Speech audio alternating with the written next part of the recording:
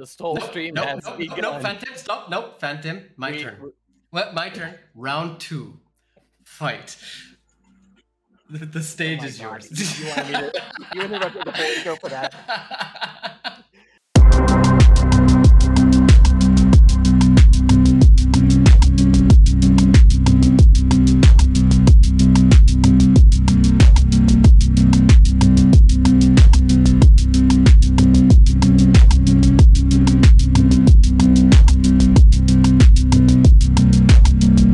This clip is taken straight from our Soul Stream, the ultimate live Realmcast interactive experience, where we dive into the latest Mortal Kombat news, discuss specific topics, and even chat with special guests in real time. With the Soul Stream, you're not just a spectator, you're an active participant, so subscribe to the Realmcast and hit that notification bell so you don't miss the next live episode.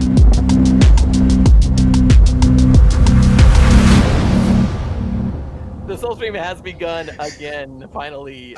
Mortal Kombat Online of the Realmcast live show, bringing you the latest news, thrilling interviews, and much more, all live and in real time. And the best part, you can be part of the action. Join us for our live conversations by chatting in the live chat where your voice will be heard. I feel like I've already said all this. I am your host, the Mortal Kombat Phantom, and with me as always is our lore master, not the lore master, as we just kind of did on our blank intro. Yanni, welcome Yanni. Thank you, and I'm getting deja vu, honestly. It feels like this has happened before. So for all of you who are unaware, we actually just did this, and then Tabmok and I realized, hey, are we live? And we just had, it's such a shame because we actually had like a really great intro. It was actually such a flowing conversation, but it's better than this. I feel like definitely better than this. And just shook it upside down and started a time all over again. It is time. So actually now it is time that I reintroduce for the second time today our returning 10th Soul Stream guest, Tabmok99. It's your turn to return. I messed that up twice. Your turn to return to the Realmcast. Welcome back. Guys, thank you so much for having me. Phantom, Yanni, always great to be here on the Realmcast. Thank you guys. So glad that we can do this again. So, welcome Tabmok, but welcome everybody in the chat today, and welcome Yanni and Tabmok. Our topic for today, we'd like to keep it short and sweet and fantastic, was MK11 pointless? Right, and this is where you were going to sing the Kanye West song, Heartless, only you're going to change the lyrics to Pointless, so go ahead. I'm going to have to pass on this one too. Very good. The audience, once again, I personally thank you for not singing, Yanni. You're welcome, Phantom. So, yeah, I think... Could you just jump straight from Mortal Kombat X to Mortal Kombat 1 and just skip MK11? No. Would that work? No. Okay. Of course Topic's not. We left off. Thank you everybody for joining us. Was Revenant God of the Nether Realm, right? Hey, I see. Well, I mean, okay. So just to go into a bit more detail, let's talk MK11 before we get to Aftermath. And yeah, people will say, okay, you need the ending of MK11 to get to MK1. But that means that the entire story in between is pointless. And that's really what they mean when I see people commenting. Like, to be fair to them, they say, oh, the whole story of MK11 was pointless. And that is where we need to be fair. It's not just, oh, you know what? It wouldn't get to MK1 if we didn't get the Hourglass. So no, it's not pointless. The whole story itself. Now, could you argue that certain things that happened were pointless? If you're going to argue that, then that means that really everything that sort of happened in the original era is pointless too. And we know that's not the case because we needed all of that to take place for us to get to Armageddon with Shao Kahn about to win. So really, the question is, what parts of MK11's story didn't need to take place to get to the ending that we got? Does that make sense? Oh, easy. Devorah killing Scorpion. That part didn't need to happen. You know, everything else. I don't get that. It's like, I'm surprised because I know that, well, we all know that Ed loves Scorpion the most, followed by Kenshi as far as I remember. So I'm surprised he keeps signing off on him dying or almost dying. But there were 2 Scorpions, you know, because of time travel shenanigans, just like there were 2 Sonyas due to time travel shenanigans. True. So whatever, kill anybody That's you want. That's very true. I mean, I understand the point that people say, well, it kind of cheapens death if you're going to have time travel, just undo it all. But it's when it's a time travel story from the beginning and you know it, then you kind of have that expectation set up. Like, okay, that could happen. Yeah, that's true. But also, old Sonya dies right in the beginning, just for young Sonya to come forward through time and like meet her future daughter. You know, the worst death in MK11 was Raiden, Dark Raiden. There was so much potential with some of those story threads. I'm just thinking about that, like killing Sonya off. I actually liked the Dark Raiden dying scene and how like young Raiden being there messed him up because time travel works differently for gods. But the only reason I thought it was good was it set up the expectation for like Fire God Liu Kang in the future. Be like, oh wow, time travel doesn't affect me because I'm a god now. And also there was that whole other storyline of Raiden getting darker and darker as MK11 went on, and Raiden had to get talked out of it by Liu Kang. Like, hey, focus, you're going down the wrong path again. Like, Dark Raiden disappearing, I get it. It's like, hey, they had this whole thing and they just threw it out. But then they had the whole thing where Light Raiden was turning into that. So that was kind of cool. I think they redeemed it. Yeah, I could see that. That does make sense. That's just my opinion. That whole scene with Liu Kang and Raiden realizing, or rather Raiden realizing that they've done this so many times was actually such a crazy scene at the time. You know, the first time of viewing or experiencing. That was actually really, really cool. Yeah. And I like Sam Fish's comment. Okay, are we pretending that Raiden relinquishing his power to Liu Kang isn't the best redemption act in whole of MK? That was a pretty awesome scene. And it's such a great way to pass on the mantle, in my opinion. You know, let me just say something. I'm not normally a fan of, I'm going to take this power and absorb it, or I'm going to pass my power on to you, or I'm going to, like Shao Kahn did with Shang Tsung, I'm going to steal Shang Tsung's power and absorb it and then pass it on to Sindel. I kind of don't really like that whole, like, I'm just going to switch powers now kind of a deal. But I think it was done well, and it was done in a way of, like, passing the torch kind of a thing, as you implied. Like, okay, they're not just going to reverse it immediately the next game. They're really going with it. Fire God Liu Kang is a thing. He is in charge now. Raiden is immortal. They're starting it off just like where MK11 left off. So they're following through. That's a fair point. And actually, I just want to address this. I just saw, I'm going to say Ru Chitown. You guys are wrong about the symbol on Scorpion's back. The symbol is not Lin Kuei. It's an actual scorpion with the pincer going down the middle. We weren't talking about the symbol on the back. We were talking on the chest. The one on the back, to be fair, I haven't actually looked at in as great detail as I would have expected myself to do. So I'll have to do that and get back to you. I'm almost afraid to pull it up now because I don't want the stream to cause a glitch. I don't want to overload the servers. If this is a stress test for YouTube, it didn't work out. But seriously, guys, follow Realmcast on Twitter. Follow Tabmock99 on Twitter. That's me. And we're going to discuss this because I know, Yanni, that at some point you're going to go and you're going to like, okay, let me take a screenshot of this trailer. Let me enhance the image, right? Like one of those bad 90s computer enhance.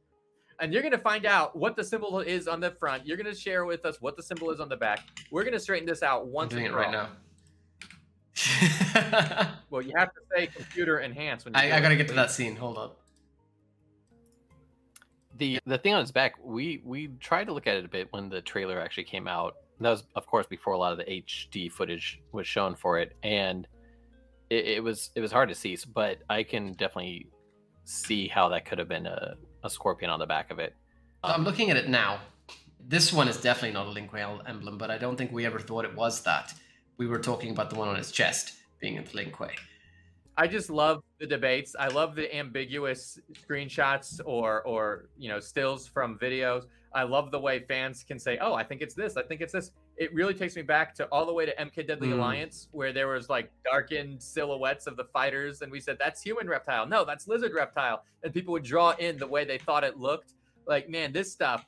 This is like one of the most fun times in the communities when there's a debate about what this symbol is or what that symbol is. Yeah, it really is. And that's what we've been saying. This is the best time to be an MK fan because there's so much analysis to do, you know? And on the topic of the emblem, Phantom, I've actually sent you over the picture if you want to just pull that up, and I think you need to take care of something.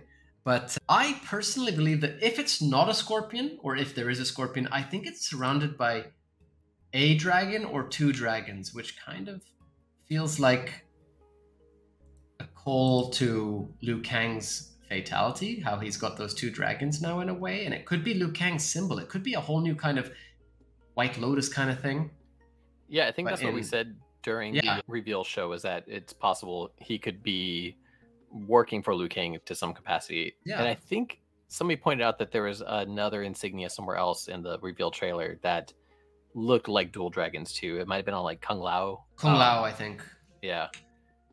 So I don't like, who knows what's going on with this new era. This could be the Earth Realms warriors, basically. You know, they kind of have their own grievances with each other, but the first trailer could have kind of been showing off some of Earth Realms. It's their Arcana. Oh gosh, you know, we joke about that, but the fact that the trailer now, or the new logo, is closer to the movie logo, we might get Arcanas, honestly. And we already seen Scorpion tattoos. Oh. Yeah. But so, I mean, talking about our main topic again, is Mortal Kombat 11 pointless? You know, the thought has come up in the past for myself: is Mortal Kombat 1 through Armageddon pointless?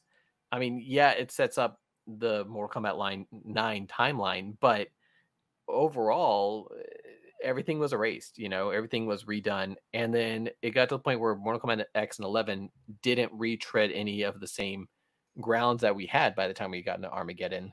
And I don't know. I think with reboots, and with this reboot in particular, all this stuff is like pre-time. It's stuff that doesn't matter anymore. It doesn't exist.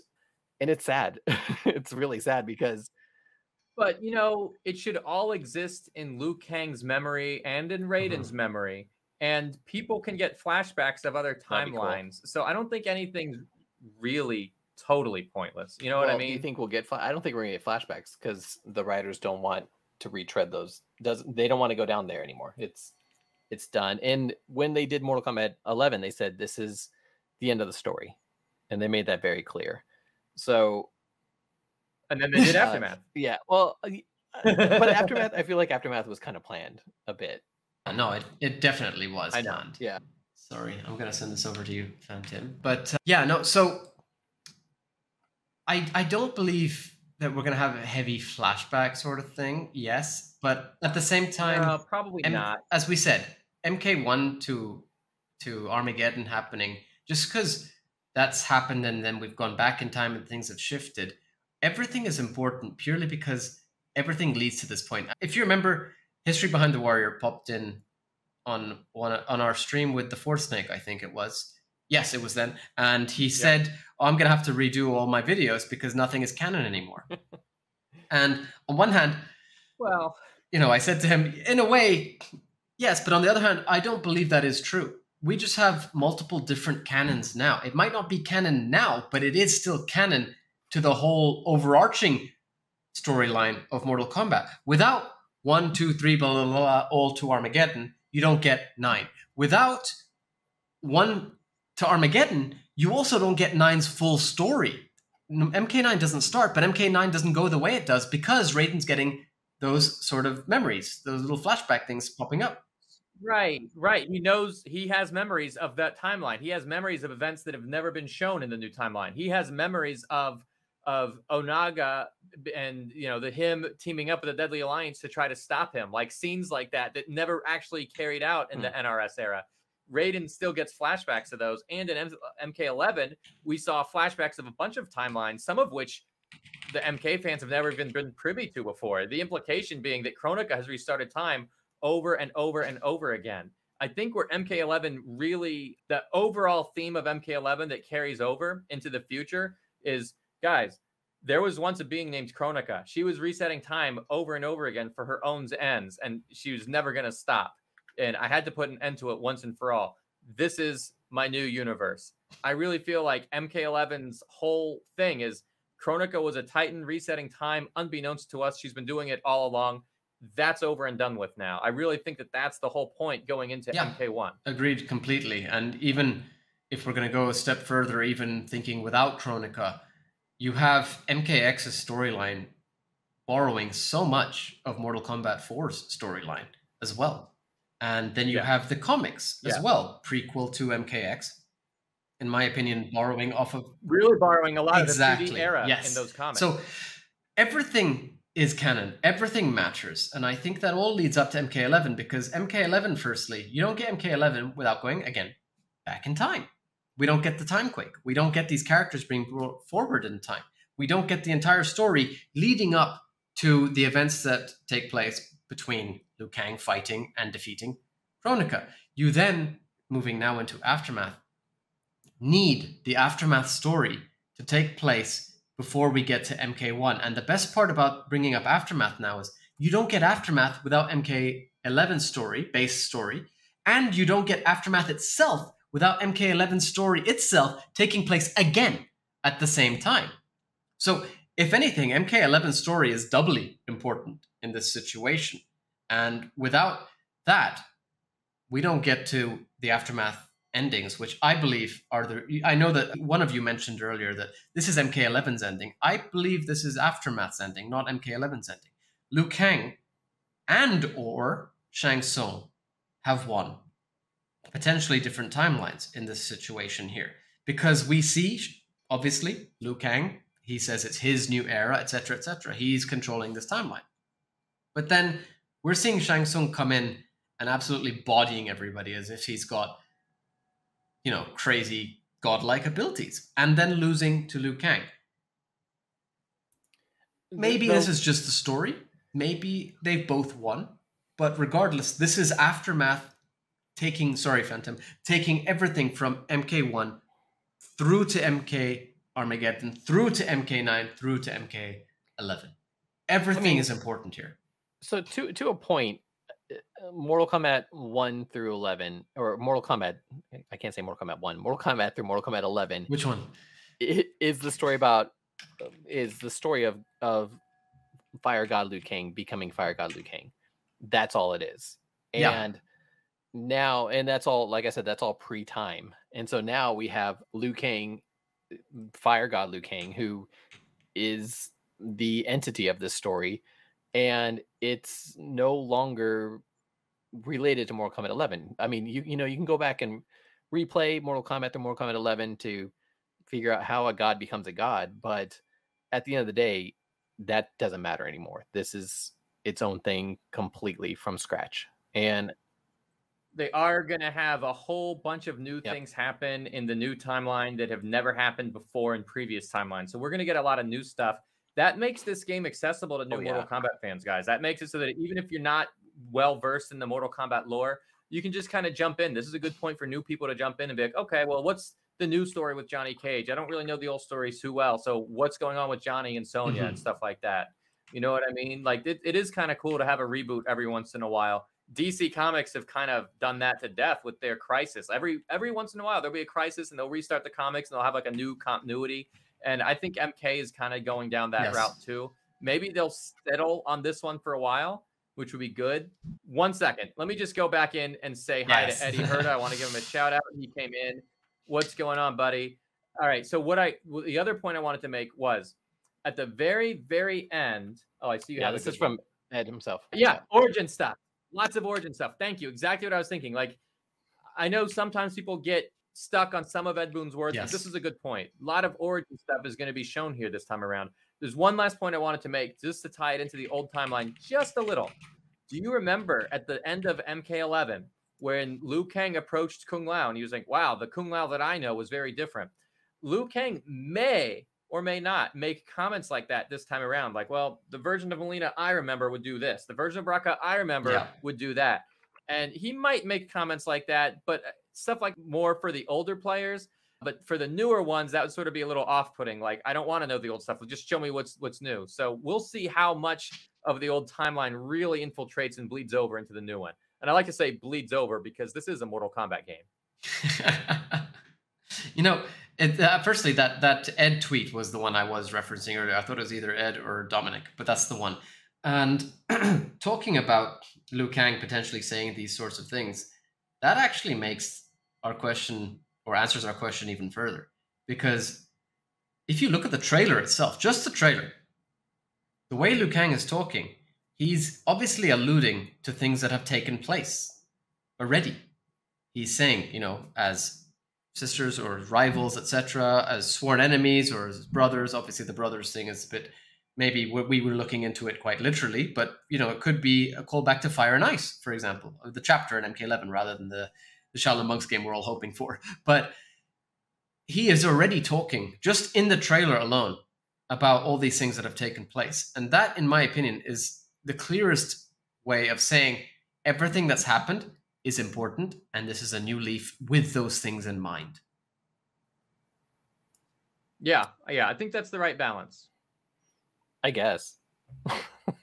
Thank you, Phantom. I know. I kind of disagree. Like, Tabmock said, this is a good jumping on point for new players, and we have our lore that we're used to and stuff like that. But the way that Ed's tweets are going out and stuff like that, lots of origin stuff, it means they can do whatever they want, and everything that's happened in the past, lore wise, doesn't matter except for how it's related to Liu Kang becoming Fire God. So the way I see it, that's kind of like a little prequel story to what's coming up next. And I think from here on out, I think it was one of Fourth Snake's videos. He was talking about Twindell, and he was like, the real problem with the conversion of Sindel into Twindell is that new players who are jumping on at this point, that's the only Sindel they're going to know. They're not going to go back and play the older games to figure out who this character was. And so I think that's going to be the same thing with Mortal Kombat 1. You have all these new players are going to be joining, seeing that this is the first Mortal Kombat game, and the characters that are established in this game and how they're established is how everybody's going to see these characters going forward. And so as far as that goes, like I said, it's sad because everything that we had, everything we knew, is gone from this point on. And I mean, I'm not saying that's a bad thing, because Mortal Kombat can be amazing, but yeah, it's a whole new saga.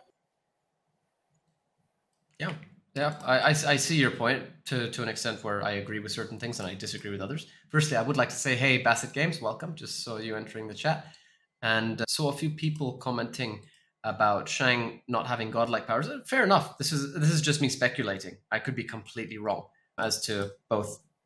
He is pretty powerful, but is it godlike? Well, relative to the other fighters, it seems to be, but then relative to Liu Kang, it doesn't seem to be. So, comparing power levels is always tricky. It could just be one of those Sindel moments from MK9.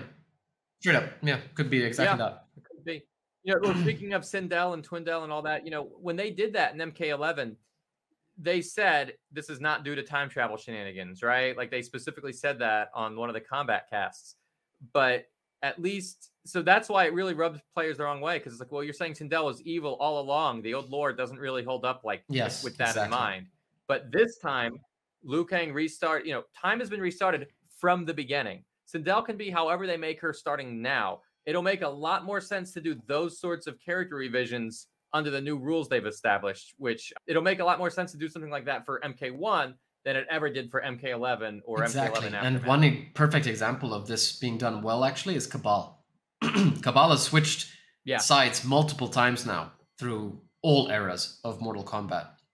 And that was done quite well, in my opinion, and to a point where nobody really complained. It just felt like the Sindel issue was really forced in there.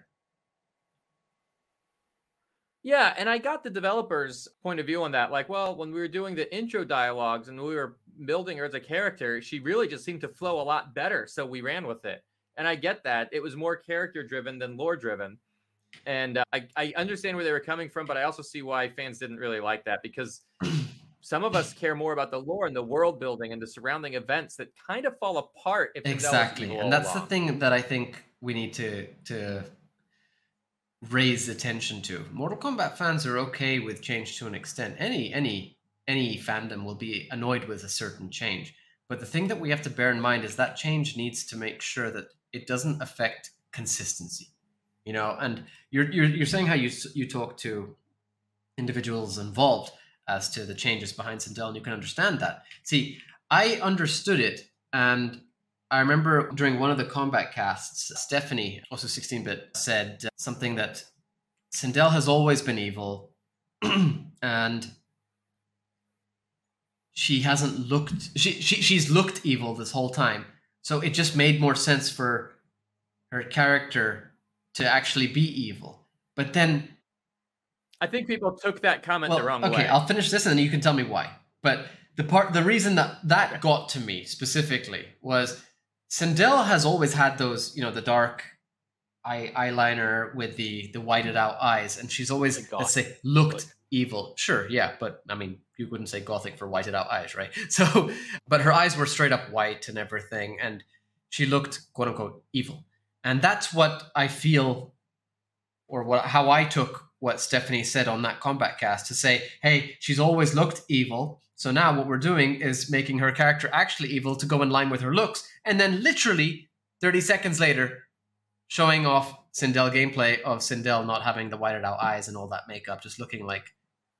Do you see what I mean? That inconsistency there, it just looked like an excuse to try and make it seem like Sindel has always been evil and looking for a way to say that. See, I thought they wanted to make her evil now, and then they kind of worked back and said, well, if you look, she did kind of look evil anyway. Like, I didn't really think they started from the look and used that as a jumping off point to make her evil. I kind of thought they did it the other way around. But even then, they've still swapped them. Do you know what I mean? That was my problem with that. I do. Look, my real problem was, like, if you go back and play MK Deception's Conquest mode and you're Shujinko and you meet Sindel, she's trying to keep the Kamidogu away from Shao Kahn. Like, she doesn't want Shao Kahn to get it. She didn't say, Shujinko, give it to me and I'll make sure it's safe. And then, haha, sucker, it's now Shao Kahn.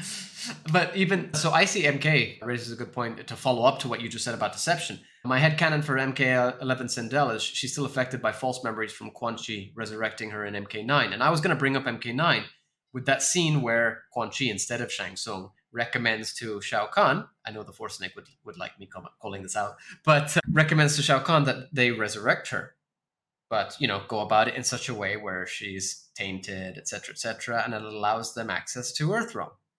So just that alone was like, okay, you're literally admitting, even in MK9, in the same era as MK11, that she was always against Shao Kahn, and that was the problem. And I see your comment, D-Rock, pretty shallow and juvenile.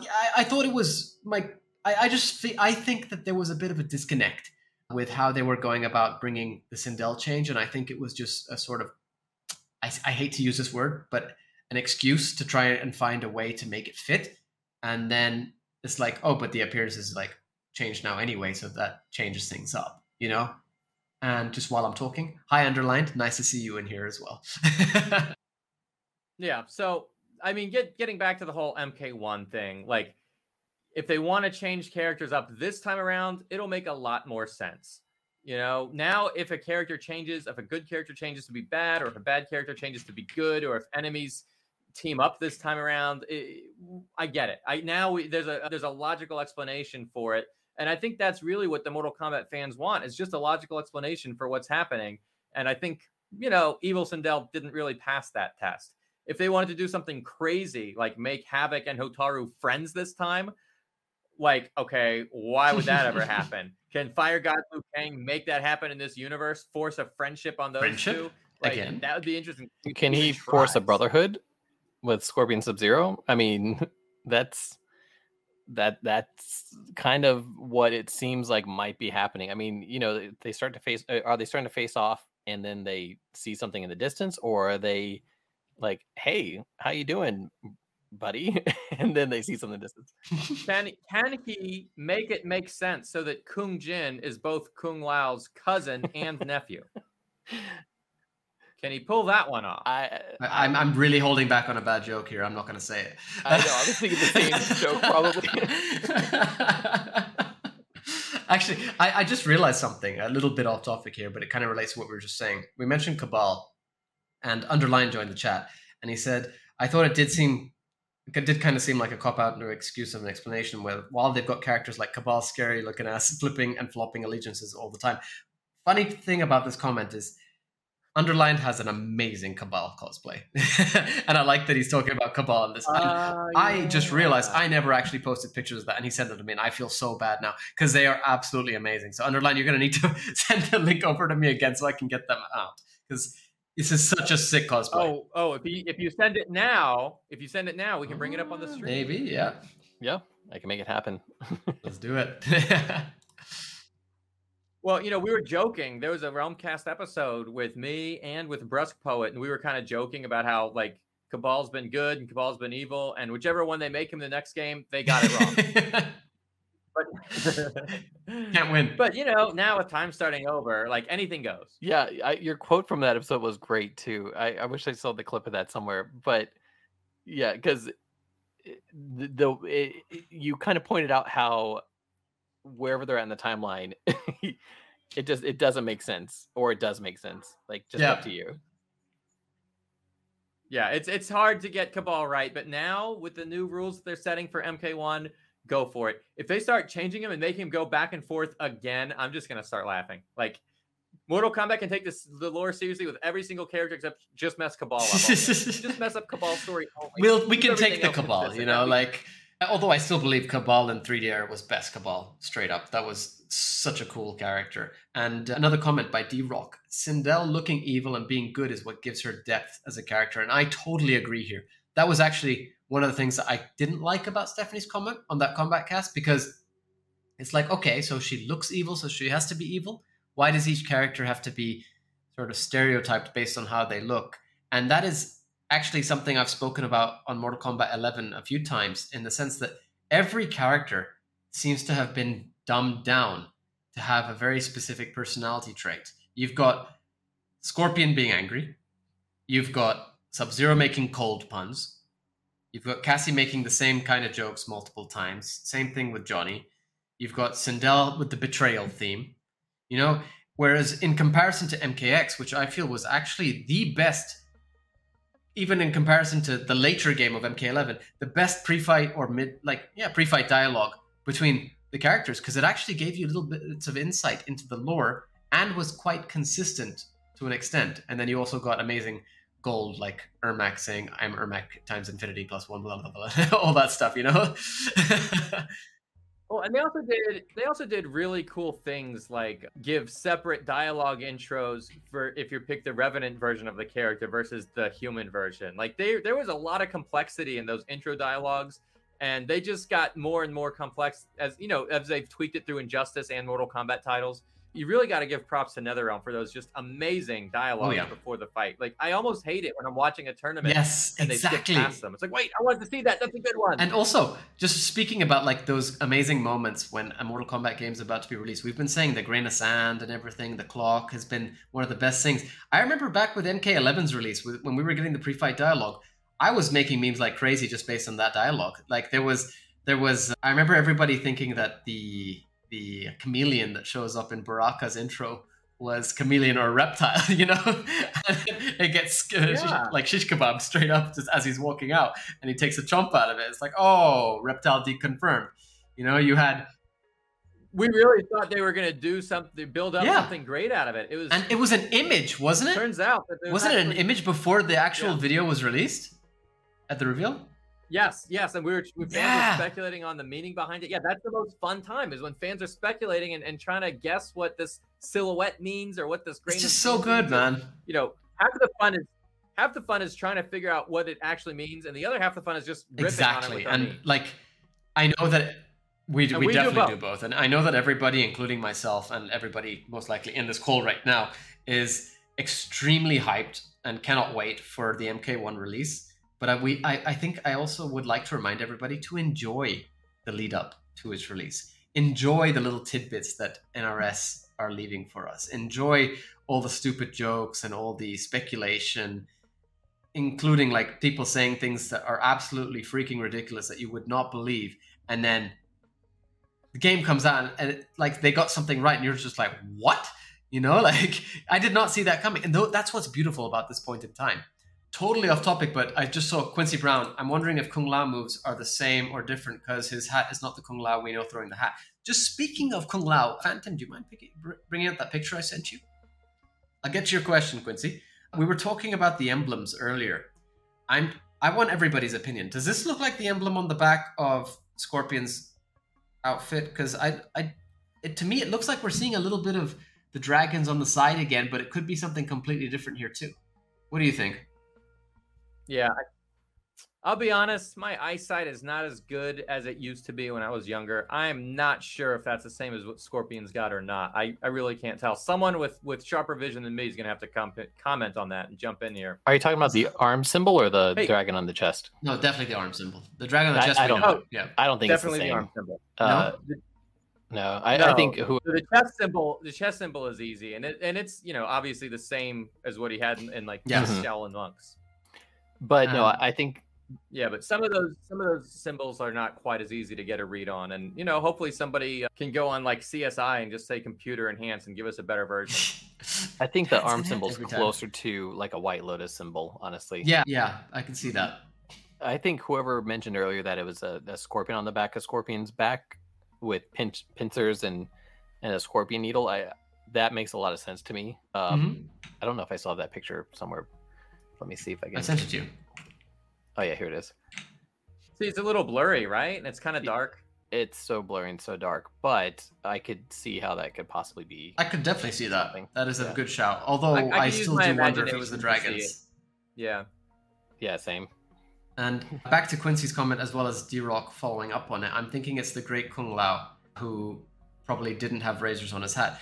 That would fit very well into, firstly, what Phantom and I thought we were seeing. I say thought what I was seeing because I could barely see the trailer on the first watch through. Thank you, Phantom. But I honestly thought we were getting Great Kung Lao, and because of the 1 FPS per minute that I was watching the trailer at, I didn't see the lightning strike, so I still thought this was maybe Kung Lao and the Great Kung Lao or something brought forward in time or something like that. But if it is Takeda and not Hanzo, and we're seeing the creation of the Shiraryu breaking off from the Lin Kuei, and we're seeing them actually being brothers, and this could be Kung Lao, but not actually the Kung Lao we know now, but the Great Kung Lao. I could see that definitely being the case with his hat not having the razors on the end of it. But at the same time, we could just assume that his hat doesn't have razors anymore and it's part of his ability. I mean, to me, I just think that since this is a new timeline, the new Kung Lao was actually the reincarnation of the Great Kung Lao, so it's the same soul, so he should have some of the same abilities. Even if Great Kung Lao didn't wear a hat and the new one does, he'll figure out how to use it, right? He wore it in Conquest. Yeah, he wore it in Conquest, exactly. For the first episode, anyway. For the first time. That was it. It was a nice callback, by the way, just for the record. It is. I love that we did a 8-hour stream talking about these things, which I don't expect anybody to go back and watch because it was 8 hours. You say that, but it's still getting a lot of views, which is cool. I like seeing people comment on our stupid discussion. But I was gonna say, we're still talking about new things from this one trailer, which that goes to show how exciting this whole thing is. Yeah. I have a good tinfoil hat theory for you. Where's your tinfoil hat? Put it on. History will be disappointed. History actually did it. Yeah. Okay, so have a look here at Kung Lao. Okay, look at his model for what it is. It's not the best model that we have in the game. It's not the best image that we have in the game. Yeah. Especially if you compare that to things like, let me see if I can get this load. Just go to Scorpion or there you go. Here's Scorpion. I mean, that is beautiful. Night and day. Yeah. And then you're right. There's more detail. Yeah. So, I kind of wonder if this is basically throwaway characters. Raiden and Kung Lao both. Honestly, Quincy Brown asked a question like an hour ago, and I've been thinking about it in my head ever since. Do you think this is made using the Unreal 3 engine or Unreal 5? And I have no clue. It looks like so good. I almost think it has to be Unreal 5. But this is the worst scene, in my opinion, in terms of graphics, really, compared to the rest of the trailer. It's still great. But comparatively, there's even better ones. So I kind of think that the cinematic trailer could be made in a different engine than the gameplay. So maybe we should just kind of wait and chill and let's look at the gameplay trailer, then make a guess on which one they're going with. Oh yeah, and Underlined believes it's Unreal 5. Yeah, like I said last time, this is the best Katana's ever looked, in my opinion. So makes me want to think that at least the cinematics are done with Unreal 5. I can see that. Brought up a very good point that was made by. Sorry, Phantom. Sorry, bring up Dilara's comment. This is actually quite interesting. It's apparently UE3 customizes, I've heard, but the shading render definitely looks UE5 now. If you're not following Dilara, she's an amazing artist. She probably knows what she's talking about. So that's why I wanted to bring this up. That could be some pretty cool insight into this, actually. Anyway, sorry, Phantom. I just thought it was good to bring this up. You were saying? So let me pull up this tweet made by MK Colum. And Yanni, I can let you read it if you want, but he kind of breaks down some of the okay, let me summarize this. Scroll down a little bit. Okay, too far. Basically saying that a lot of people are saying that they think MK1 is using AI for character models. And Eddie Herta, you're a perfect example of that. You just said that now in the chat. I'm guessing since they're rumored to be using Unreal Engine 5.2, the characters are made with Unreal Engine's MetaHuman. Maybe they're not scanning actors anymore. I'm loosely paraphrasing everybody, just so you know. MetaHuman generates realistic humans and eliminates the need to scan faces, allows them to merge custom sculpts with pre-generated faces, allows ease for facial motion capture into the game engine. He's made characters with MetaHuman before and had ultra-realistic results. His examples are Kari Hiroyuki Togawa, Shang Tsung, Daniel Pacina as Johnny Cage, I think it was, he said. Yeah, there we are. And let me just give a shout out to Justin McCollum, because he's sat down and he's played with these tools and he knows how to use them and he makes amazing stuff with them. He's a really talented 3D artist.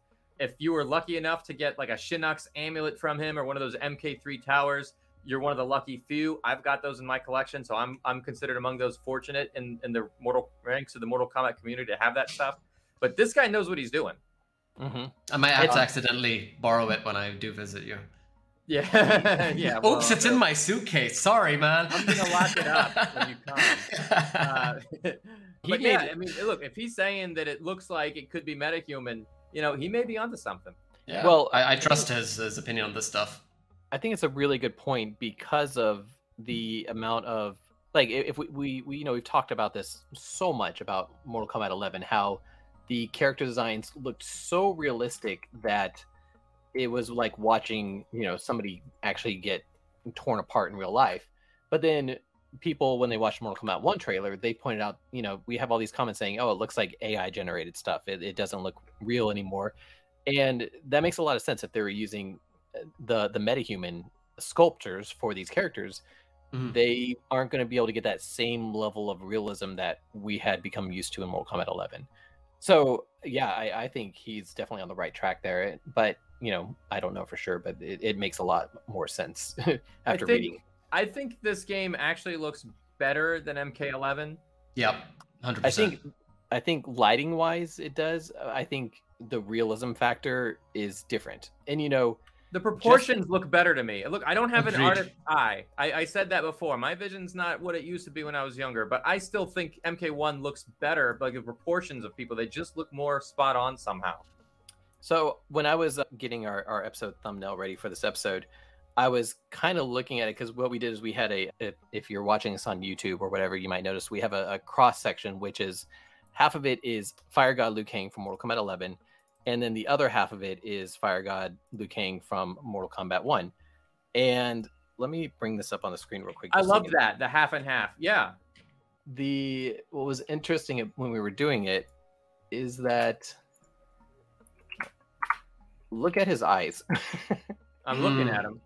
And you see how the one on the right side of him is much larger. It could just be that it's glowing, but the proportions are a little bit different, even though they seem to be using the same face model. I don't think they are. I think it's just the eye. I think they just exaggerated the eyeball. It could be, but I don't know. To me, I would love to see what some of our artists that are on here say about it. But you know what would be cool? If you just flipped the image a couple times just so we could get the difference between the left and the right half. That would be if you could drag across and show what it looks like this or make a GIF where it just goes this way, this way, this way, this way. You know what I mean? Pronounced GIF. Sorry, every time. You guys are stress testing me now. I'm team GIF. I'm GIF forever. But totally off topic, but I had an hour-long, I say discussion, it was an argument with Phantom about this, and he just kept saying, it's not graphics, okay? Anyway, for another time. In the meantime... I'll put it like this. I've heard people say, well, the creator of the format says it's pronounced GIF. Exactly. He's like, an idiot. And my rebuttal to that is, hey, the creator of Star Wars can say that Han didn't shoot first. It doesn't really matter what the creator says. Han shot first, and it's pronounced GIF. So, other than the GIF that we're talking about, we've had a few good comments coming up. Can we start from D-Rock Fan Tim? Someone made a video about this and explained. Nope, too I far. don't know which one. There's a lot of comments in here. Scroll down a little bit. Guys, all your comments are amazing, and I would love to respond to each and every one of them. But really, the only way we can guarantee that we'll respond to a comment is if you super chat it. That's true. They'll show up. I'm not saying anything. Listen to Tomo. No, joke. Someone made a video about this and explained why they wouldn't need to use UE5 because the gameplay isn't fully 3D. MK11 was using a modified UE3 engine, but that's pretty outdated, I think. And then also Delara following up saying, I didn't, my own character of mine in MetaHuman, it's a great tool which can indeed replace face scans. Plus, it's good to import models from the program to UE, so I can see it happen that they used it for their face models. And I like the fact that, we're getting some proper information with these comments, so thank you for that. Whether you're experienced or whether you've watched something on it where they've informed you on that. It's just so interesting to see the different sort of approach and trying to understand the process itself to see why this is so different. Because even now, both of you, just the two of you, Tabmock and Phantom, you're at odds on which looks better, MK11 or MK1. I believe MK1 looks better, but as you're saying also, Phantom, it's really just the proportions are slightly different. I think it looks prettier. The lighting's better, but the realism of the characters is different. Says Scott's comment. I think Raiden. Yeah, no, Scott. I think Raiden looks a lot better in the new one. Like, you know what I mean? Like when I look at Raiden and MK11, I thought the graphics were great, but MK1 Raiden looks just a cut above. Yeah. Hold on. Let me see if I can pull Raiden back up. I had a good picture of him somewhere. I can send it to you. I disagree. You don't think that Raiden in MK1 looks amazing? No, I think he looked better in MK11. Wow. Yeah, let me pull him up real quick. I'm sending you a picture now if you like. Maybe he looked best in MK Mobile. Okay, so here's Raiden, and I'll say this: it is a better. The lighting's better. There's good skin texture to it, but he doesn't look like a human. He looks kind of like Final Fantasy. What? Human-esque. No, yeah. I disagree entirely. Sorry, Final Fantasy film is what it says to me. He looks amazing to me. Well, this looks more realistic to me than MK11 did. Right? You think so? Yeah. Yeah. Oh. And it's 2 against 1. Like pull up a Raiden. Okay, I got the perfect scene for you to pull up. Go search Raiden, human Raiden, MK11. Search that. Yeah. Okay. All right. Let me see. Yeah, I'm wondering about that Eddie Herta. We're gonna miss Richard Epcar. Yeah, I wonder how this is gonna go because in my head when I hear Raiden speak, I hear Richard. Yeah, that's gonna be. They're gonna have to follow him up with somebody good if they're not using Richard Epcar this time. Put them side by side, Phantom. I'm sorry. I can't do that. Oh, you can't? Okay, well, yeah. I'm sorry, but as good as this looks, I believe the MK1's looks way more realistic. So I think MK1 has better skin textures. I think it has better lighting to it, but the motion of these characters, the way that they move, the way that they interact with each other, I don't know. It just kind of has. We haven't seen enough of that yet. I thought this MK1 looked good at the time, but now compared to what they're doing in the MK1 trailer, this almost looks like a Pixar film. You know what I mean? I understand what you're saying. This looks like a real person, and MK11 Raiden now to me looks like a cartoon character. Once I've seen the MK1 trailer, it's hard to go back. Yeah, I'm with you entirely on this. Like even compare Fire God Liu Kang in both MK11 and MK1. And I love the pun from Underlined, Raiden looking shocked. Hey. We'll have to call him Punderlined Inc. Ooh. Tabmock always at it. I don't even bother making puns when I'm on chat with you because you just destroy me with them. Nah, you're great at them. I want you to join I want you to join in. Usually, if it's just this one guy in the corner and he has to listen to two people making puns back and forth, oh man, That's true, and that is the best way to see Phantom. We can just piss Phantom off with our puns. Yeah. No, Liu Kang Phantom. What about him? Can you bring up Fire God Liu Kang and MK11 Liu Kang? Fire God 1 and 11. Because I also want to address the fact that somebody said it's the same face model, and I don't believe they are. You don't think so? I don't. I am looking forward to getting official comments from the development team and the artists about the difference in the process behind the scenes. Because right now we can't really 100% tell. We can't tell you for 100% sure they used a face scan or it was generated with MetaHuman. We don't 100% know just yet. Yeah. We've had some very educated guesses from people in the community, though. I don't know. Should we go back to our original topic? No. Are you able to bring up the pictures? Is MK11 pointless? Yeah. Obviously not. We've spoken about it for so long now. That means it's not pointless. I mean, it is pointless. We've moved on. You know, so quickly. The part where Shao Kahn is getting dethroned and Kotal Khan's replacing him, and there's like a time portal, and all these other people are showing up from past time. Like, yeah, doesn't matter. We're starting over. I get it. But at the same time, the overall theme of, you know, the threat that Kronika represented of constantly starting and restarting time, and finally someone had to put her in her place and start over without her. I think that's a good. I think it all did matter. Maybe some of the details honestly didn't, but I think the overall theme does. The big picture stuff does. Oh, that's a good shot of MK11 Fire God Liu Kang. Yeah, so look at the face and compare that to what we're getting now in MK1. No, I'm not saying there's not a advancement in the technology. I'm just saying that I think they've definitely used a different mechanism for these facial constructs. I don't think it has that same. I don't know how to phrase it. It's in Mortal Kombat 1, it's closer to the what's that paradox called where things look real but they're not real enough. I know that one. Yeah, I know the Uncanny Valley. Uncanny Valley. Yes. Yeah, I think MK1 is a little bit closer to Uncanny Valley if it weren't for the lighting.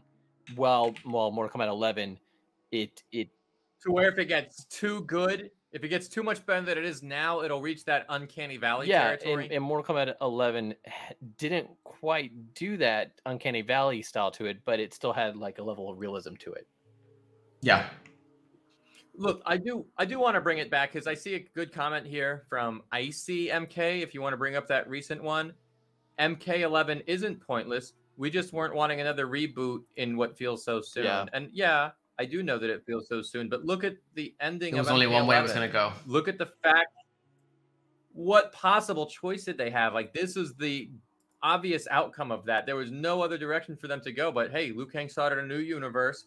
All the Mortal Kombat characters that we know and love are back, but it's new iterations of them. It's a new timeline. Time started over, only it's going to be different from all the Kronika timelines that she's been doing in the past. Kronika is going to try. Liu Kang's going to try and do things different. He's going to try and usher in a new era of peace. First thing in the trailer, that it was a blank slate that he's filling in with warmth. And Yes. I love the way NRS updated their profile picture with like blank slates right before the trailer dropped. Like if you were paying attention to the MK11 ending, you kind of saw where they were going with this. Well, I want to just draw attention to the fact that Phantom thought he'd be smart and funny by doing the same thing with ours, and then we got stuck with no profile picture for 3 weeks until Twitter reviewed our profile. Yeah, I don't know why that was. I thought you didn't know when to end the joke, like Saturday Night Live does, where they just take this one joke and run it into the ground. I didn't know what Yanni does. That sounds like a Yanni thing, though. Yeah, Twitter has a thing where you can only update your profile picture once every month or something. Wait a minute. So how did Mortal Kombat get away with it? I think they probably paid a lot of money. Permission. Yeah. They probably worked it out in advance, right? Because they do things like they hashtag emojis. They're probably at that level where they can work something out. You can hashtag emojis now? Oh, yeah. In Twitter, you can. You can. If Mortal Kombat is trending, it'll have a dragon next to it sometimes, or a Mortal Kombat. Oh, yes, you're right. I've seen that. Okay. And I think brands have to pay for that privilege. Yeah, I believe so. So we don't pay that kind of money for our Twitter. Has anybody asked Elon how much that would be? Yanni, are you on I'm that? not. I'm not going to. Although I did see. Are you still in the chat? Wait, hold on. Let me see. Make sure if it was him. I think Dave Savage was specifically tweeted towards Elon earlier today. I think it was. I'm not sure, but I don't know if you got a response. I don't think I'm going to try getting a response from Elon myself personally. But if that is the case, we should try and get Roundcast trending with the little dragon emoji. What do you think, guys? Let's do it. Facet Games had a good comment. If you want to bring this new one up, what if? Yes, I like this. What if Liu Kang starts to act like Kronika after going mad from all of the responsibility and power? You know, it's funny that he uses those two words, responsibility and power, because as we all know, with great power comes great responsibility. Yes. I learned that from my old Uncle Ben. The fact is, if you go on long enough, right? Like you keep on resetting time, and it never works out the way you want to. I could see where it would drive her mad a little bit. But as far as we can see, Liu Kang's only been through this once. I mean, that for all we can see, but for all we know, this has been his millionth turn through as well. Yeah, I think this is. So, you know, the hourglass video that we got that a million memes were made out of, that was the last sand in the hourglass. So I think it got to a point where he had reset the timeline so much that he just got rid of everything and made a brand new world, a brand new era. And listen to the dialogue. He straight up says it's time to wake up. It seems like everybody's been asleep as he's been processing time in a way. And now he's saying, this is where things come alive. This is my new era. And that's why I think we see the hourglass shattered. You know, there's a lot of religions that kind of think your soul exists before you're born and is just kind of in limbo waiting for you to be born so that it can kind of go into your body. So that could be where the wake up comes from, you know? Yeah. Yeah. That could be it too. But it could just be a shout out to the players. Like, hey, you guys have kind of been waiting for a new game. That too. It's almost time to wake up and play a new one. Yeah, a lot of these little quotes, a lot of thought has to go into them because they kind of work on several different layers at a time. Yeah, they really do. And you also have to remember that I think somebody said it's been watched, 2.7 million times now? Like, we're going to watch the hell out of this thing. And I'm sure, like, only 1.7 million of those were you. Only. I can't even deny it. Every time Liu Kang speaks, I'm like, whoa! So I think, can we all agree that MK11 was not pointless? In the big picture, it needed to happen to get us to where we are, and now we can start over anew with the new universe. Is that more or less? Is that where we're I mean, on? I don't. All these events. I still Phantom's think opinion doesn't matter. I still think it's pointless now. I mean, because it's gone. Like, if they made a Raiden backstory that didn't really impact anything else going forward with the Mortal Kombat franchise, would you think that it was an important storyline? Like, I mean, it does a little bit more character development or something, but then yes.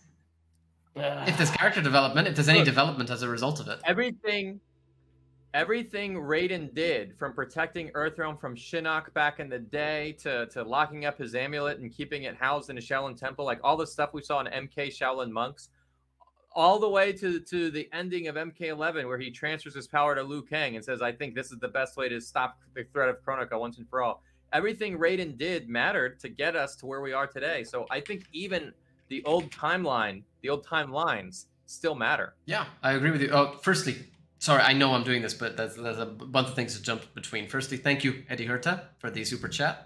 Imagine back in the days fighting sprites versus 3D gameplay. I mean, that's really what it feels like. It's that next stage, isn't it? It's so weird to look back and think how we've moved from this era to this era to this era. There was an interesting question earlier asking if now that we have Mortal Kombat 1, here it is from Underline Inc. I wonder if MK1 is going to affect the development of Onslaught, if at all. Actually, Forsnake has a really cool episode entirely about that, and I haven't seen all of it yet. But did he make a whole episode off that? Because he talked to us a little bit about it on a video about it, rather. Yeah, he did talk about it, didn't he? Mm-hmm.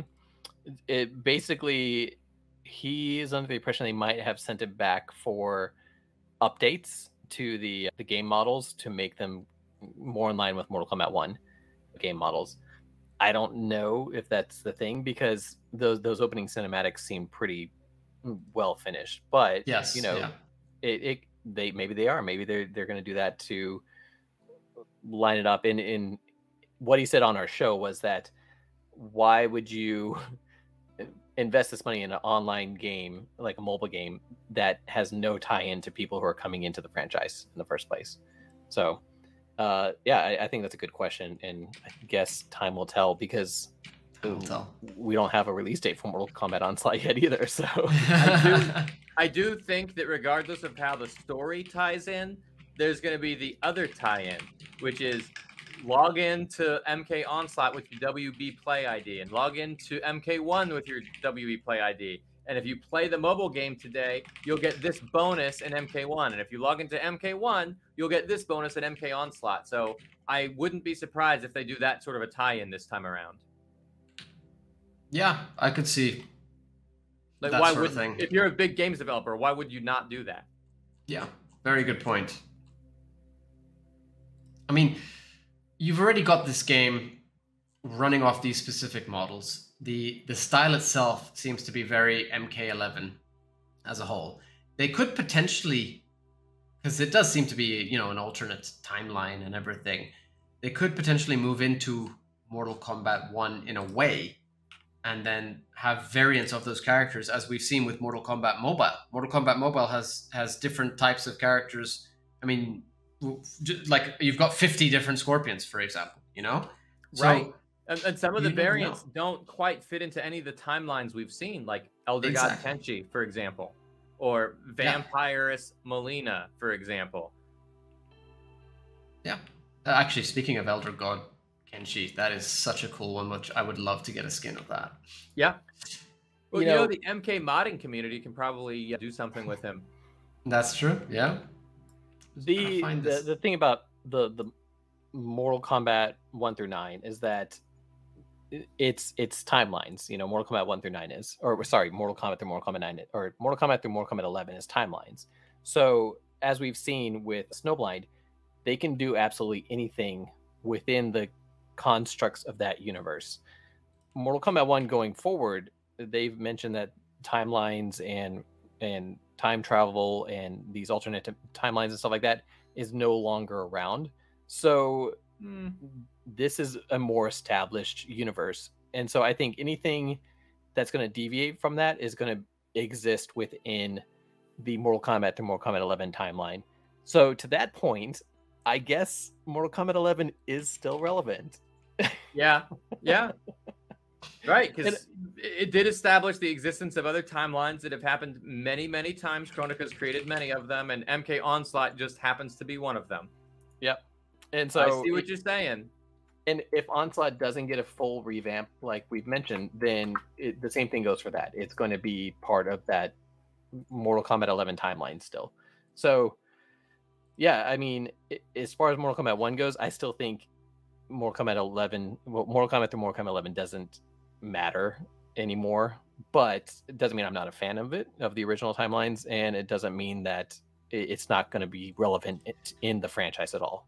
Right. I think they'll always have some amount of relevance. And here we go. Here's the era stuff. Yeah, so we're talking timelines, and we haven't gotten permission from. I know it's Twitter, and we can technically just show off tweets, but I still would rather get permission from people for these sorts of things. So this was actually influenced by Uncanny Carlos' timelines post.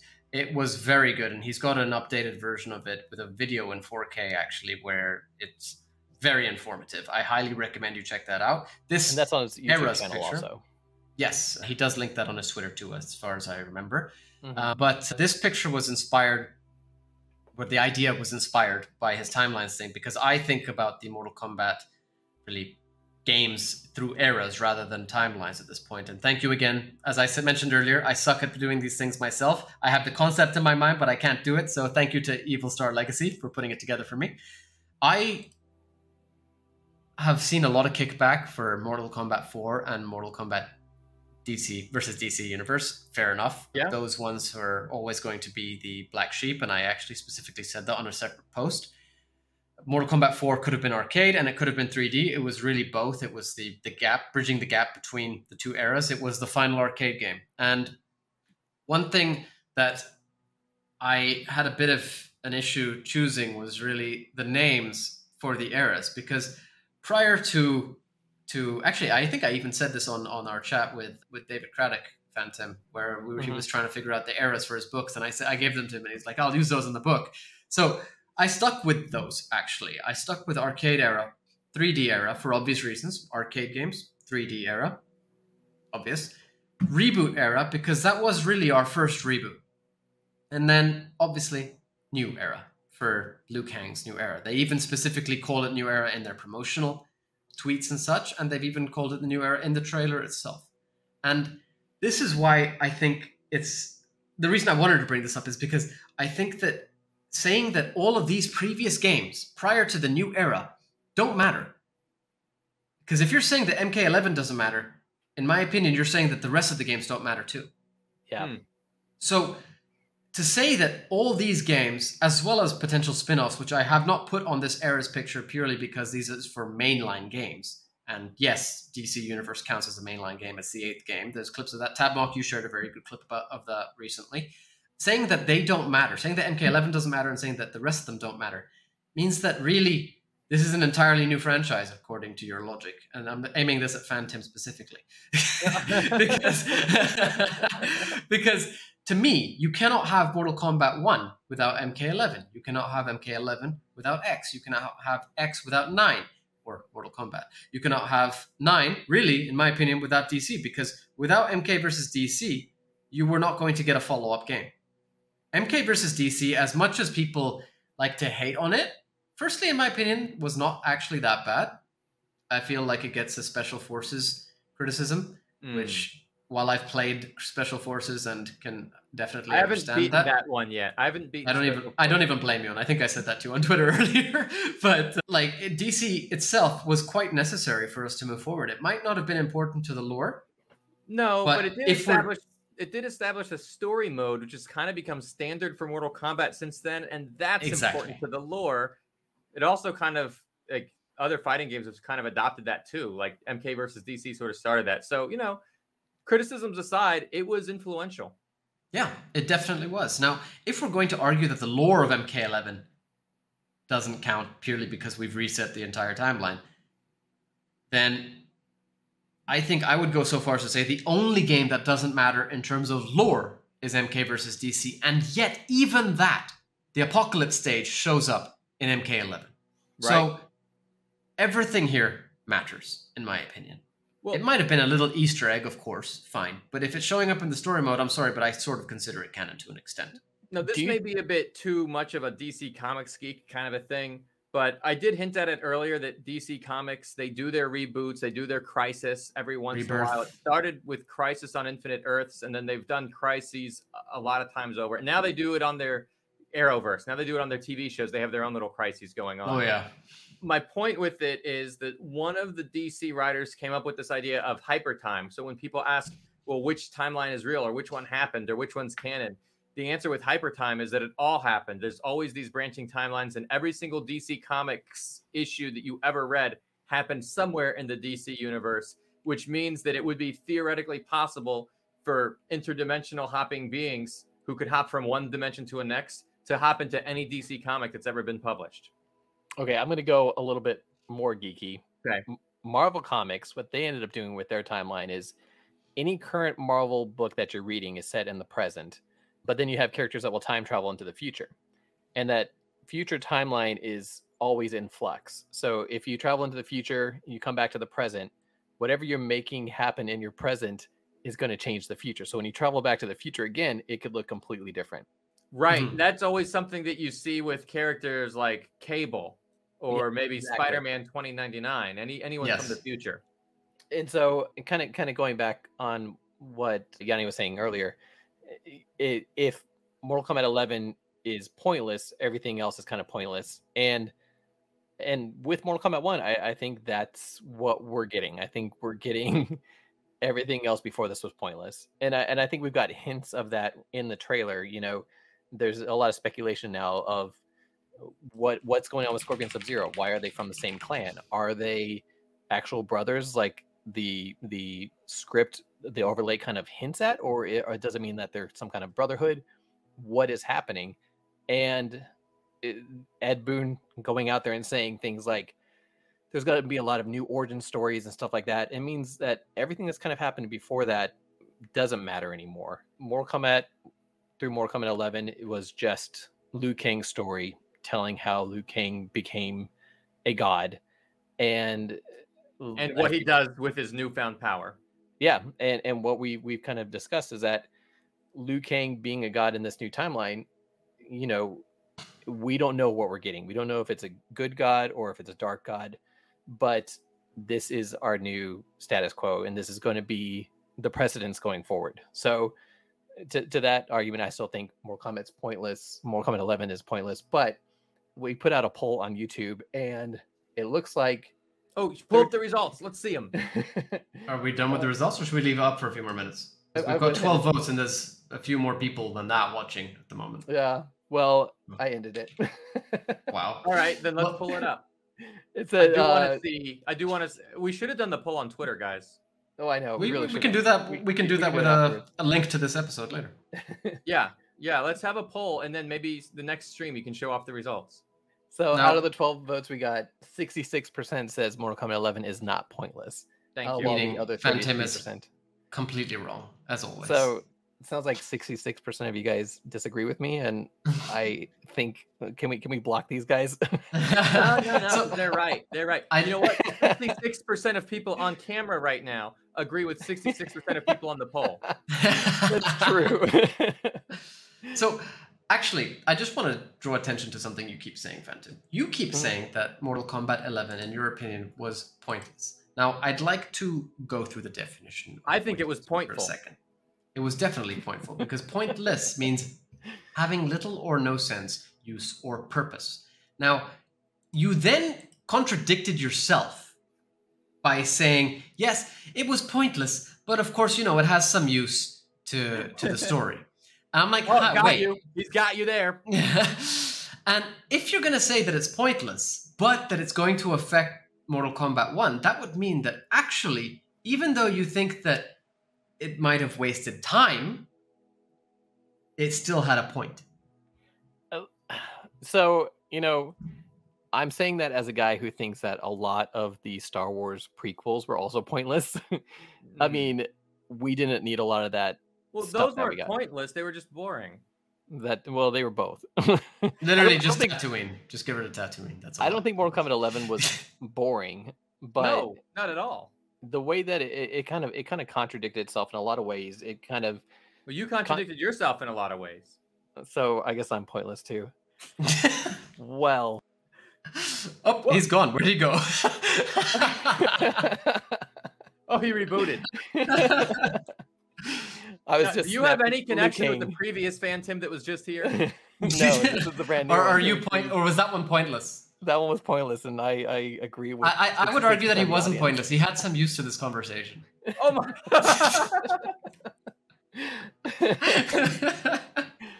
So that's still just my opinion. I think going forward, none of this stuff's going to be touched upon. You guys kind of keep talking about how there's a possibility that, or even in the chat too, there's people saying Liu Kang remembers what came before him. Raiden possibly remembers what came before him.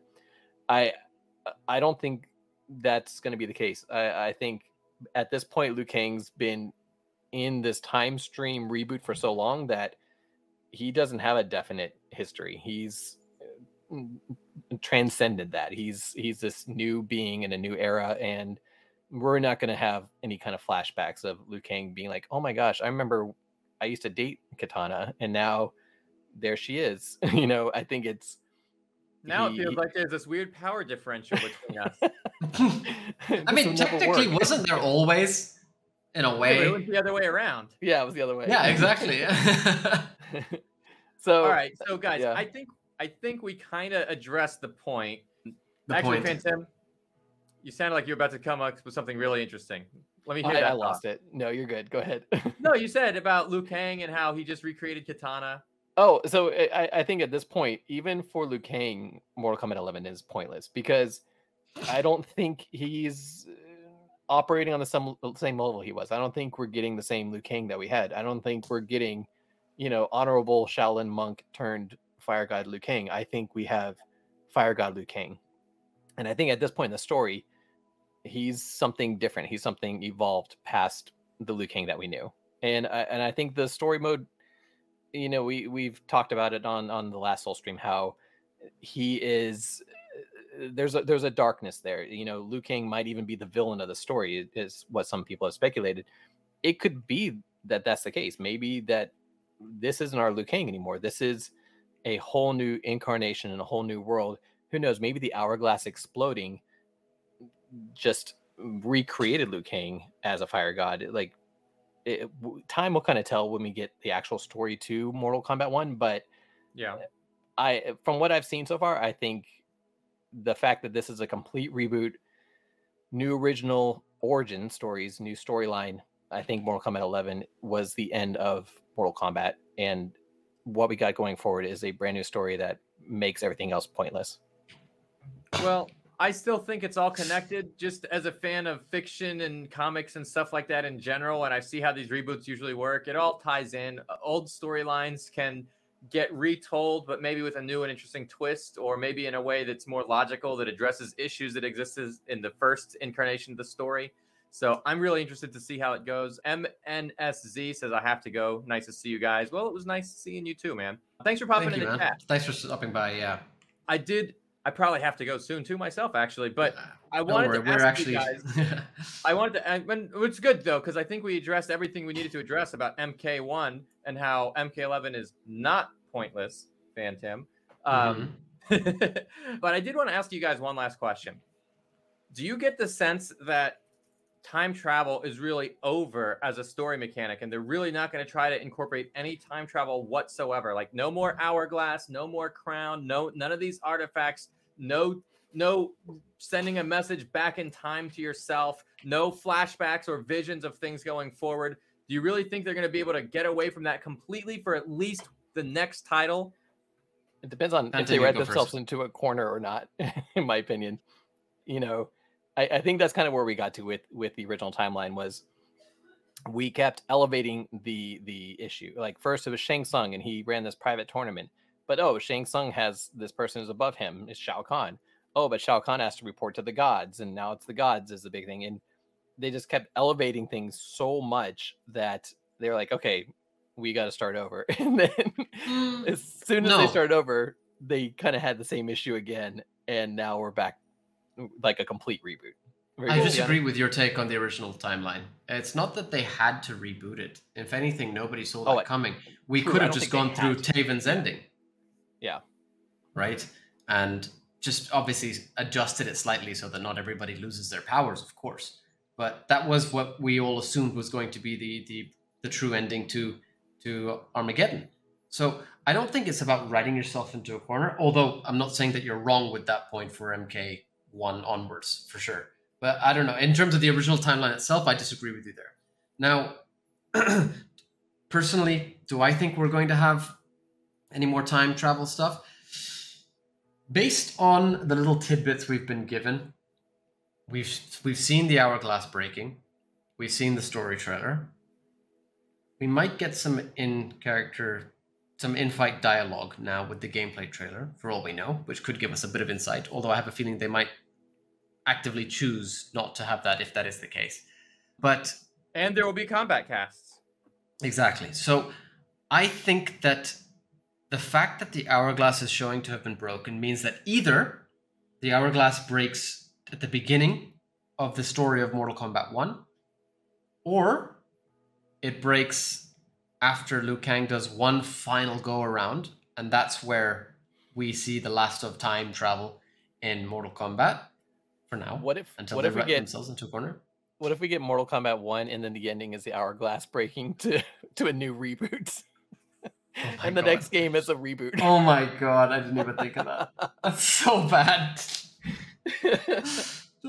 No, I personally think it would be at the beginning or towards the beginning, an early chapter, if anything. And that would be the last that we see of time travel, at least until much, much later. I want to interrupt real quick. I ran another poll and to see, do you guys think if Phantom is pointless? And 100% say no. So I voted no. Oh, wait, I voted didn't get to Thank vote. you, 1 guys. second. I didn't get to vote. Did you close no, the I vote? ended it. It's done. No. All right, so what do Anyway. you think? What do you guys think about this? In Mortal Kombat 3, it was established that Sonya and Jax would use science rather than magic to open up portals to other realms. Mhm. What do you think about the possibility of them using science rather than magic to do time travel shenanigans? No more time travel. No more time Yeah, travel. please no. But what if they have I- a DeLorean and they go 88 miles an hour? Tabmok, do you think we're gonna get more time travel? Well, eventually they're going to run into a crisis type of event, Yeah. right? Like, maybe not this next title, but don't you think eventually they're going to want to do another reset? Hopefully, it lasts longer than the MK9 to MK11. I hope we're all long gone by then. That's a bleak way of looking at it. This is what I have to deal with. I didn't want to think about my own mortality on this. In a game called Mortal Kombat? Yeah, I know. That's what it is. The Mortal Kombat. I was just kind of Mortality. holding out hope that I would get turned into a fire god. If anybody would, it's Tabmok. I was gonna say, what was your dog's name again? Blaze. You're not fire god, fire elemental, but I'll take it, right? All right. All right. All right, Yanni, what else? do you And have to Scott Howell says, "Great Scott." Yes, he's pretty great. Talking Everybody, about if you don't know. Yeah. All right. Well, I think it's okay. So just to give everybody a bit of backstory as to this episode, we normally air on Thursdays, and we thought, hey, you know what? Why not? Like, firstly, let's fit Tabmock's schedule, and secondly, why not it's a switch it up Tabmock a little Tuesday. bit? Tabmock Tuesday, I like it. And we thought, it's just going to be a bit of a short episode. How long have we gone on for now, Phantom? Counting our little mess up, I think we're on 3 hours now. Close to 3 hours. So basically, what we've established is the Rumcast cannot do anything in small doses. We've discovered that Yanni can't do a 30-minute episode. Well, just don't when put you're talking- Tabmock and I together. When you're talking about the Mortal Kombat lore, it's kind of hard to keep it short. It's really fun to take a deep dive and talk about the insignia that was shown in part of a trailer, or who's got the power levels of what, or what it all means from previous timelines, and even comparisons to other franchises in fiction. Like, it's just too hard to resist any of it. Yeah, It's definitely. it just takes up so much time. It's about time, Yanni. Do that again, and you'll be getting a timeout. Anyways. Yeah, I have chosen to defy peace. Now then, I think that's a good place. Like and subscribe us at Realmcast, and be sure to I was like going to try and end it, and my voice cracked. So if you guys aren't following Tabmock, please make sure you do that. Tabmock99 on YouTube as well as Twitter, because And Instagram. constantly and everywhere. But everything that Tabmock posts is just he's an encyclopedia unto himself. It's amazing. So Yeah. Thank definitely you. check out his stuff.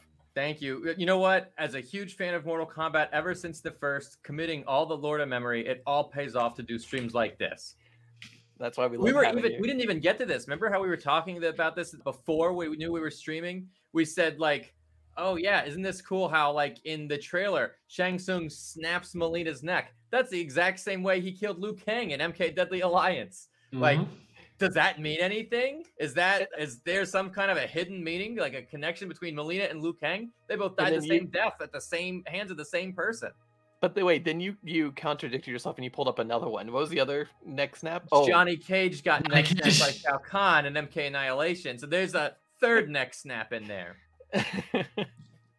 So this is the type of dissection you look forward to with Tabmock. So please In make Mortal sure to follow. Kombat, neck snapping is kind of a lame way to die. And then also Shao Kahn did the same thing to Kung Lao and Shaolin Monk. So here's a fourth neck snapping. So Shang Tsung did too. Shao Kahn did too. And for Shang Tsung and Shao Kahn, they can do way cooler deaths than neck Hold snapping. on. Are you counting Liu Kang's brother in the movie? Well, he was yeah. kind of stomping on his back and stuff. I don't know. Wait, What actually I killed thought I him? remembered him snapping his neck, didn't I? Didn't he, sorry? No. No, No he just held longer. up his head. No, you're right. You're right. Yeah. You just like, yeah, you're right. Yeah, he held up his head. He said, "Your brother's soul is mine. You will be next." And they zoomed in on his face, and he was a skeleton. Oh, yeah, that was it. I remember that. Actually, just speaking of things that happened right before we streamed, I do want to get this story out there, and I mentioned this very quickly before, how I ended up with the apparent title of Lore Master. Oh, yeah.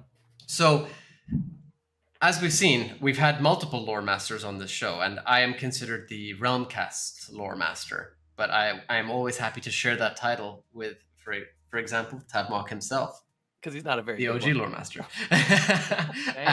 Thank you. What's funny is that Icy's on the same page as me with the Shang Tsung. But what happened was, in our first episode, we prepared like a sort of structure to everything, and then Phantom starts off and introduces. Yeah, I trusted Phantom. This was the first mistake. Phantom starts off and introduces himself as the Mortal Kombat Phantom, as you can see on the screen right now. And then, out of nowhere, introduces me as the lore master, Yanni. Welcome, Yanni. I gotta roll with this now for the entire lifespan of our podcast. He's our lore master. He's not the lore master, Tadmok. Don't worry. There's only room for one of you in my heart. We have to fight over this in Mortal Kombat. Yeah, well, no. I'm gonna have one of my Pokemon battle for me. I played Tadmok in Mortal Kombat, and he destroyed me to the point where I was so frustrated. I think I went home and cried about it. Which game was this? I think it was Mortal Kombat 2. I'm not even surprised at this, honestly. Oh, it was so bad. I don't even think I got a hit on him. I think he got like double flawless, and then it did a fatality on me. I think the game that Tim was playing is, hey, if I can just get at least one hit on Tadmok so he doesn't get a flawless, he'll consider that a win. Yeah, and it didn't happen. I was so mad. And like, this is as the original cast is like all around us, like, you know, John Parrish. Okay, do you remember? I brought like that little display set up, and I had like the two Bluetooth controllers, and they were like perfect for playing the game. Like, it was so much fun. Like, win or lose, everybody come on, it doesn't matter. It was just a lot of fun to play. I gotta practice my early games next time whenever I'm gonna visit you guys, because I've got the later games down, but it's been a long time since I played the initial ones. Yeah, but Tim, I was practicing a lot. Like, I actually won that tournament in Wisconsin, like just before. Oh, that's awesome. Yeah, so in Wisconsin they had it set up on a Super Nintendo, and I had played so much of the Super Nintendo version of MK2 growing up. I was like, yes, this is the best system for me to have this tournament on. This is great. Tadmok, you have a challenger. Me, like right as I was fresh off that win. So, you know, it's kind of unfair for you. We have a new challenger for Tadmok. D-Rock, man, I want to play Tadmok in the new MK1. Okay, well, maybe you'll kick my ass because I haven't played it at all yet. You know, this is a blank slate. Anything could happen. A new era of sorts. All right, with that, please like and subscribe to the Realmcast, and be sure to follow Tadmok99 if you're not doing so already. Tadmok, thank you so much for joining us on the Soul Stream. Thank you. You know what? If it's okay with you, I'll just leave a link to my YouTube channel in the chat right now. Sure, and we'll add that to the description anyway. Oh yeah, that's right. So always. For those of you who are in the chat, there it is. For those of you who are watching this after the fact, it's also in the description. So there you go. Guys, thank you so much for having me on. I before we end the stream, I just want to say it's always a pleasure to be on here and talk about this stuff with you guys. Really a blast. And you guys in the chat, you make it all so much more fun. Thank you to everybody for being here. Yes, thank you all so much. And thank you, Tadmok. You're thanking us. Thank you for joining us, for finding the time to do this. I really appreciate it. And thank you also for tormenting Phantom with the puns as well. I truly appreciate that. It's what we call a tag team. We love that feature. Thank you again for including was today your cameo. It's a cameo. Tadmok's our cameo.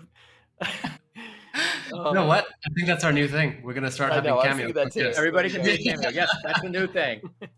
That's the new thing. I'm gonna answer this right before we get off. JR Lieber, what new characters? 3 of us. All of us. Us 3. Yep. Pick 3 characters you want to see in the new era. Takeda. That's my only one I got. I just want to see Takeda. Okay. All right. I'll say Goro, Shao Kahn, Gosh, they give us most of my favorites already. Baraka. Goro Shao Kahn Okay. Baraka. All right. Everybody knows what's coming with me. Rain, Human Smoke, Serena. I knew Always the last Serena. one for sure. Takeda, Havoc, and I had a third one. I just can't remember who I had. I think I picked out, me and you picked out 4 earlier that we were talking I bet about. you probably picked Quan Chi after seeing that artwork from Esau. Oh. But no, I didn't. Well, guys, hey, thank you again for doing this. This was a great stream, and thanks again for everybody in the chat. It's been real. Thank you so much, Tadmox. Thank you, all of our listeners. Really, we hope you enjoyed today. This was supposed to be 20 minutes, half an hour, and it's ended up being 3 hours. So we hope you enjoyed it as much as we did ourselves. We announced our recent Realmcast episode, but we've had to shuffle the schedule a little bit with everything. So we will actually be announcing a new episode at some point very soon. However, we are trying to stick to Soul Streams for a little bit, just purely because of Mortal Kombat 1 news. So keep an eye out on our usual platforms, Facebook, Instagram, Mortal Kombat Meme Realm, Twitter, YouTube, Realmcast, obviously, as well as Twitch, where we're streaming right now, apparently. And thank you so much. Really, honestly, like as Tabmok mentioned earlier, the chat is really what makes this fun, as well as our cameo guest. It's thanks to you all, really. Support engagement really matters the most to us. The Realmcast is all about the community. So keep an eye on us. We'll try and continue bringing you more awesome guests and interviews and just little fun chats and short episodes as well. And in the meantime, don't forget Mortal Kombat Online has other programs such as Survival Saturdays, and they have the Fight Club itself, which you can go on and play Mortal Kombat 11, and they have this full integrated, I don't even know how to explain it, but join Fight Club, compete with each other there. It is so much better than the competition that you can have within Mortal Kombat 11. It just elevates that to a new possibility. So be sure to check them out on mortalkombatonline.com. Yeah. And also with Mortal Kombat Online, we have our official Discord channel hosted on Mortal Kombat Online server. We'll put that link in the description. You can join us there. We're discussing Mortal Kombat along with listeners, whether it be in the Realmcast specific server or on the Mortal Kombat Online server as a whole.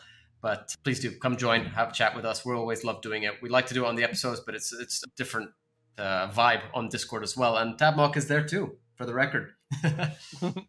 And then you can find Yanni and myself, Phantom, on the Mortal Kombat group on Facebook, as well as Yanni on the Mortal Kombat meme realm, as you've seen, because he makes memes like all day in his mind, and then he makes the meme machine is back for him. So that's on Facebook and Instagram. And then you can also, I just want to give a special thanks out to Uppercut Editions for their continued support. The Realmcast is the official podcast of MortalKombatOnline.com. And you can catch up on all episodes of the Realmcast on realmcast.com. Thank you very much. Thank you, everybody.